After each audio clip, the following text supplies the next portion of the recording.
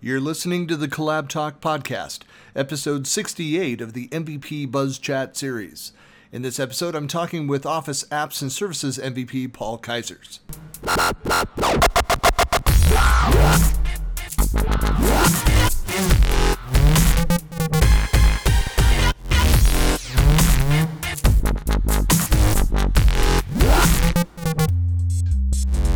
Hey, this is Christian Buckley with another MVP Buzz Chat, and I'm here talking tonight with Paul. Hey, good to see you, Paul. Good to see you too. But why don't you introduce yourself for everybody, where you are, who you are, what you do? Yeah, I will introduce myself. I'm Paul Keijzers. I'm Office Apps and Services MVP. I do a lot of work around Microsoft Teams, which I'm really passionate about. And we do a lot with adoption, but also strategy, how to set up Microsoft Teams. I have a heavily SharePoint background, like you. And well, what I see is that companies are searching for the next collaboration tool. And I really think Microsoft Teams is the next hub for teamwork, which they also say. Uh, and we do that for a lot of companies. I was not at Inspire actually, but I will be at Ignite. So come and see me. I'm not doing a session, but come up to me and ask your question if you have a question. But at Inspire, I thought a company named Tony Chocoloni did a case around Microsoft Teams and the adoption of it and the strategy, which we as KB Works, we helped them position Microsoft Teams. They came from a Skype for Business environment and a Slack environment, and now they are fully working with Microsoft Teams. They also have telephony, but that's from a local telco called Vodafone. And I helped them getting teams on the road and that they can work with that. That's one of the projects we do, but we do a lot of different things, a lot of adoption at the moment. And we see that a lot of companies struggle with governance, with Microsoft Teams, but also with SharePoint. So that are the things that I'm really busy with at this moment. You know, it's interesting you bring up the hub for teams, and of course, I just came back last week. I was in Redmond participating in the Microsoft Teams Airlift. And Yeah. Are you making it to the one in Amsterdam? Definitely, it's my hometown. Yeah. So is that next week? Is it or? Yeah, it's next week. It's okay. Next week. So I'm really curious. Well, but it's interesting. So about the hub for teamwork, that concept, because we saw this for years within the SharePoint space, where you had third-party providers, a lot of the intranet in a box solutions and things that were out there, and part of it was that people understood the document-based and team-based collaboration capability of SharePoint, but they often would go and then integrate it with these other home-built platforms, these other third-party tools, project and portfolio management, issue tracking, other systems that they would plug into and use SharePoint on the back end. So now we have Teams, which is displacing, I would argue, the need for a lot of these other solutions. Definitely. What categories? I mean, I guess it's a bigger question. So the clients that you're talking to, are there still other, gaps that have not yet been filled? Or are you seeing this now kind of building momentum and picking up all of those kind of loose ends of these other third-party solutions? I think a lot of third-party solutions will get into Teams as Teams default settings or settings that they can change. But I think one of the gaps still in Teams is the channels, that they have their folder structure and they don't have the metadata, which is still, in my eyes, it's a big gap, which we have to overcome, because a lot of people who are already working with SharePoint know metadata, they know how to use it. Actually, today I was at a company where they were discussing, do we need folders or do we need metadata? And I think it's in the middle, because you can have folders and metadata together. But they really were like, okay, convince us that we only need metadata. I said, well, it depends on your environment and how people work. And especially in Microsoft Teams, where you have this channel and then your folder in one library, that's still for me a bit of how can we manage that, and how are we doing document management in Microsoft Teams. Yes, unmuting myself helps. I guess that's it's a big issue for organizations that have spent years building out their information architecture within SharePoint and all their processes. And so now you have this flatter architecture and a simpler approach where, hey, just go in, let the system automatically create these, SharePoint sites and folders, within each of those different channels, and not worry about it. And search will just work. It'll just pick up these pieces, which we know has never been true. It's, Exactly. every new version of SharePoint, we were promised, like new improved search experience, which is true, but you've never not needed to worry about your information architecture, your metadata strategy with your content. That's still been necessary. And I argue even in Teams, once again, people are getting, I think, a little too relaxed because of the out-of-the-box experience, and they're missing some of the fundamentals. Definitely. I think really we still need metadata, and we still need to look at how are we going to position teams in the organization. If they just start with Office 365 and Microsoft Teams, it's like, okay, we still have our file structure, but actually that's not true. You are working in a document library in Microsoft in SharePoint online, which I think you are not using all the capabilities of a document library. And I'm curious if we are going to see a change in that and when it's going to come. Well, the other piece too is that, I mean, I'm still running into companies that are using multiple other platforms, these other legacy applications. Call it whatever you want. I mean, there's valid reasons for using that. There's a lot of organizations that are multi OEM. They're not just a Microsoft stack. They're using AWS. They're using other tools that are out there, and sometimes by choice, sometimes through acquisition, as they're bringing these things in together. And so you have to look at it holistically, saying, okay, where is our data? What is the need? How are we going to make this searchable, findable? What is our broader information management, knowledge management strategy for all these different pieces? And then start to understand, what are the rules, what are the constraints around each one of them? Where can we consolidate? Where can we migrate people off over into one or another? And then how are we going to manage this going forward?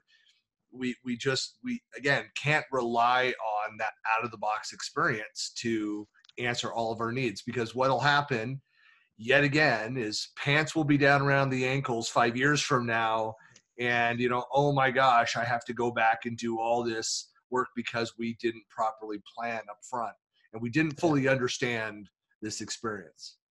Yeah, and what I also see is that a lot of companies are still doing like the file server. We just copy it into Office 365, and we're ready. We're on the go. But that's like garbage in, garbage out, and I don't understand that companies still think that's the best option they have. So there is something still not correct in there. Yeah, and why is that? Is that just because it's just ease of use? It's just that this is what they know, this is what they're used to, and that's it. Is there anything more to it than that? Because I think that's it with most organizations. You, Yeah, I think there are two things. I think one is they want to get rid of their own file servers as fast as possible. So they just migrate it and then they say, okay, let's see what we have, which I think is, yeah, you are going double the trouble yeah. because you get it in SharePoint or Teams, and then still people get messages that their file cannot be saved because the path is too long, all that kind of stuff. Um, I think when you correctly look at the data they have on the file server, it takes a little longer, but in the end, it saves a lot of time. And then you can create a correct migration path to the cloud. Well, again, back to the hub idea. I mean, there's the folders, the data, and where that's stored. That's one piece of it. I mean, one thing that I love the story behind, and this is a huge, I think, a competitive advantage to solutions like Slack. Like I'm in a number of Slack communities, part of my co-working space and other community initiatives that are, not part of the SharePoint Office 365 user group, but other outside Mm-hmm. organizations. And so on a daily basis, I'm in both Teams, which is where I do majority of my work, and I'm over inside of Slack. And one of the main differences, while Slack was out early and it was praised for all of its third-party integrations and all that, and maybe it can do more, more integrations with third-party tools because it was out there first and Mm-hmm. longer.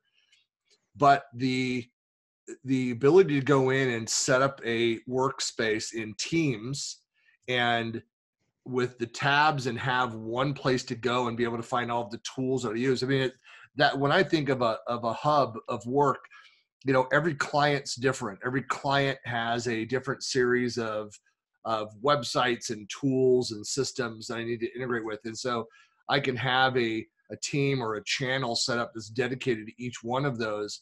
When I bring people in, partners or employees to work on these projects, to have it all in one place. That's why that the hub for where work is done, that just resonates with me because I saw that day one of that value out of Teams. Yeah, and that's one part, but the other part is also like you already have your Office 365 license, so Teams is already in there, so why not use it? And Slack, you can go for the free version, but I heard some companies complain about performance. I don't know if it's true, so I cannot say it's true, uh, but within Microsoft, you have the whole stack for you, and it's working together. And when you open something in Word, it directly works, and it works on my Mac because I use a Mac, but also just on a Windows PC, it works perfectly and seamless. Yeah, and that is that was actually a change a few years back where it used to be able to enable like the web version to make it available to anybody that you invited into your environment to be able to co-edit, that you Mhm. had to be running the Office web apps, and there was a server component to that you had to host and cover licenses for. And so now that's built in. So people don't even have to have Office on their desktop. They don't have to have it locally, and you can collaborate with them. They can provide feedback, they can edit, they can chat, all of those things for free. Yeah, And of course, if you need to do more with them, if they're a partner or an employee, part-time or full-time, and you can issue them licenses and give them more access. So you just have a lot of options now. You don't have definitely. to, work doesn't stop when you invite somebody in and they may be on a Mac and some Star Office, Cloud Office, solution, do not use Microsoft products, can still collaborate and Yeah. participate in that hub. Yeah, and that's a really great advantage.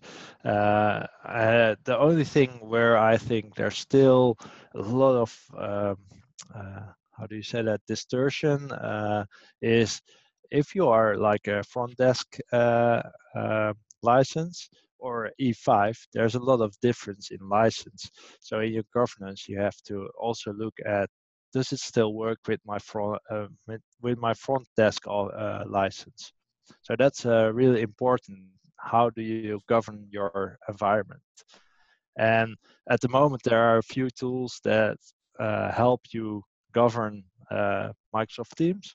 So that's an option to do, or you have to look at your license or customize it. Well, and I know Microsoft is trying to do a lot more through the out of the box, the admin console, capabilities. That's been a complaint for a number of years. And I was part of several, ISVs where we built admin, products on top of SharePoint and Office 365. And we had a business, a thriving, growing business because of the gaps. And Microsoft, like any OEM, is trying to stay on top of those things, looking at where do we see our partners, where are they very successful in filling the gaps, and should we fill in some of those gaps ourselves with native capability? And they're trying to do more and more of that from an administrative capability, either through Yeah. PowerShell controls or through the admin consoles themselves. So you have this beautiful visual, way to pull reports down and proactively manage users and licenses and kind of all those things. Yeah. That's all great. When partly to your point though, is like if you are then using these other cloud-based services and competing products in conjunction with, it does make it a much more complicated management story as well. So that's something that you have to think about. Definitely. And I was thinking of something else as well. Um, no, I forgot it. Yeah, no worries. It might come back to you.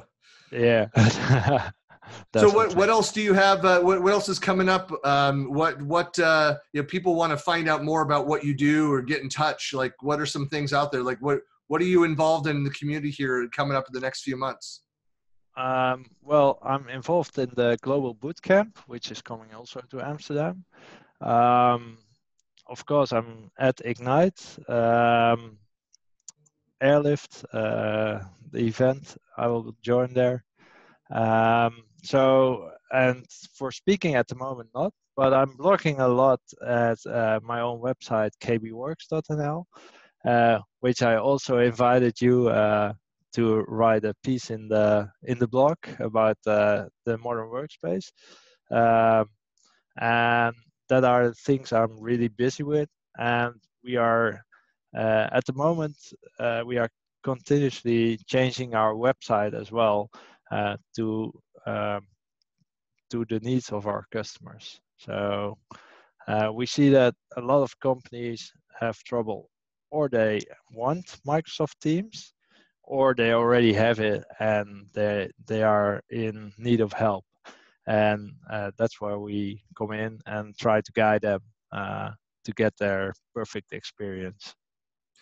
Yeah, and maybe on that point, I mean, where do you see organizations? Are there certain patterns where you see them, kind of struggling and starting up, or is it that organizations they get the basics, the fundamentals, and yet they're trying to be a little more proactive on, hey, we need to put some proper governance in place. We need to not recreate some of the mistakes that we've made in the past with other tools, and let's look at this, let's roll this out a little more holistically. Let's look at adoption. I mean, so do you see more of that?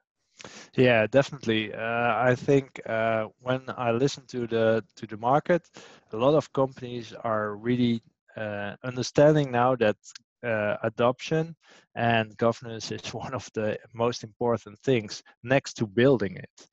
Building is one, and but the adoption, the momentum, and this is what I just forgot to say. But if you look at a company, they look at their performance, how much is used in Office 365, of their licenses, and most of the time they come back and they see only like 10% or 20% is used within Office 365. So they want to get a higher efficiency in Office 365, and that's also something we get asked a lot. How we can help them get a better use of Office 365. Well, and that's an important thing, and that's going to be highlighted a number of times when you go through the airlift. It's all the same content that what I just saw, what you'll be seeing, and it's a point that Caruana Gatimu, who if you go find her out on you're talking about Microsoft Teams, her podcast and video series called Coffee in the Cloud, but talks about this all the time, is that it's more to do with the cultural change in the way that people collaborate than it is about the technology itself. And certainly there's tools, there's capable features and things that are in the tech that are going to bring in people. It's going to make it easier to work together, but you can't dismiss the cultural change required for any new platform to be successful in the long term, and that you have to be more sensitive to that and create have a strategy in place for deploying that, onboarding people, ongoing training, and then the nurturing, the community, success aspect of that deployment. And I agree. I think more organizations are now aware of that. They may not know what to do and may be asking for help, which is good for you and I. But the fact that they're now recognizing it when, look, 10 years ago, I mean, you and I have known each other for a long time. We've had these conversations, a decade ago around adoption on the SharePoint side, and it was the same issues. We're saying, sit down. You cannot just turn on servers. You cannot, you say, here are, all the training materials, have at it. You're now in the system. Good luck. And turn that over to users. There has to be more, systematic, deployment and measurements in place, and that nurturing. Yeah, definitely. And that's something also which I think is really important, that when you start with the adoption of a product, if it's Teams, SharePoint, or whatever, you have to do a hands-on adoption. So you have to be in connection with these people who are learning. And it's not that, I don't think that if you do it only with e-learning, it will work. I think the connection with the people will value the performance of your adoption. I agree. Look, there's different learning styles. It seems so basic for us to say this, like it's like obvious. It seems obvious that different people, different styles of learning, but you have to, and sometimes it's the exact same content, just given in different ways. And some people do great with self-learning, videos, written material. Some people prefer video to written material, or vice versa. Others require to have the classroom setting where person up at front presenting and they're working on a hands-on lab. Others need something that's more interactive, collaborative, maybe team-based or workshop-based. I'm a huge proponent to the brown bag lunch method, where you go through all those learning styles and then have employees, have people, as they're learning and creating solutions, that they then share that with the others. And it doesn't have to be perfect. They could say, this is what we are, this is what we're thinking about. It's actually an opportunity for others to say, hey, you could have done it this way, and it might have been better. Yeah. And so they can even improve from that. But you're learning together. And I used to go to these brown bag trainings in internal, as part of an internal user group, and almost every time would say, wow, that's something, I didn't think of that. We go back and tweak my own systems, my own sites. Yeah. It's the feedback that you get which makes the product better, and it can be in your client environment, but actually, it's the same thing is happening in Microsoft with the user voice. They request feedback and they can adjust the product. If enough people say, okay, we want this, they will try to do it. Right. Especially like the private channels, which was one of the first things in the user group, and which is a high number of votes. Uh, I hope it's going to come really soon now. Yeah, they just did. Well, they just talked about it again. It was a slight delay again, but it will be before the end of the calendar year. They promised us. So Yeah. I think we're going to be we'll be at the European SharePoint conference in December in Prague. We'll be talking about it. It should be live by then, I believe. So Yeah, I'm really curious. I think it would be a great add-on, but it needs govern as well. yeah, you're going to hear all about that next week. So I won't spoil it for you. Yeah, but that's you're exactly right. I mean, that's something that Microsoft listened to the feedback. There, certain competitive reasons the feature needed to have some capability there. I've been very much kind of a against the feature. I understand the need for it, but I kind of held back to wait to see how it was architected. So I'm still holding back in my feedback, obviously, because I want it to be public so I can go out there and talk openly about it and not in Yeah, code and be careful that I've not said something that I shouldn't have. exactly. It's going to be some of the use cases, some of the things, the capabilities that are coming up around that are very exciting. So again, thinking about the Teams as that hub for work Yeah, happening, it's going to open up a lot of other scenarios by having that capability there. So I'm excited definitely. about that. So Yeah, well, yeah. Paul, hey, really appreciate your time today. People want to find out more about KB Works and about what you do. How do they find you? Where can they get in touch with you? On kbworks.nl. It's a Dutch site. I'm sorry for that. On my LinkedIn profile, Paul Keijzers, and on Twitter, I still do a lot of tweets of people I know, where I post their blogs and mention them, so they get the credits as well. And if you have any question, just send me a message on Twitter, LinkedIn. I'm not on Facebook that much, but I still have an account. But most of the time, I'm on LinkedIn. I think this is just a kind of a great thing to say at the end of this is that most of the people, just about everybody that I've interviewed in this series, you're number 67, 68, something like that. I mean, everybody's approachable. So if anybody listening, watching, if you have questions, I mean, feel free to reach out to Paul. Is the kind of person that like, you're not going to turn anyone away. Like, I don't have time for this. You're going to respond back. So approachable Exactly. people. So yeah, definitely. I like to help people. So if I can help, I will help. well, thanks a lot for your time today, and we'll see you in Orlando. Definitely. See you there.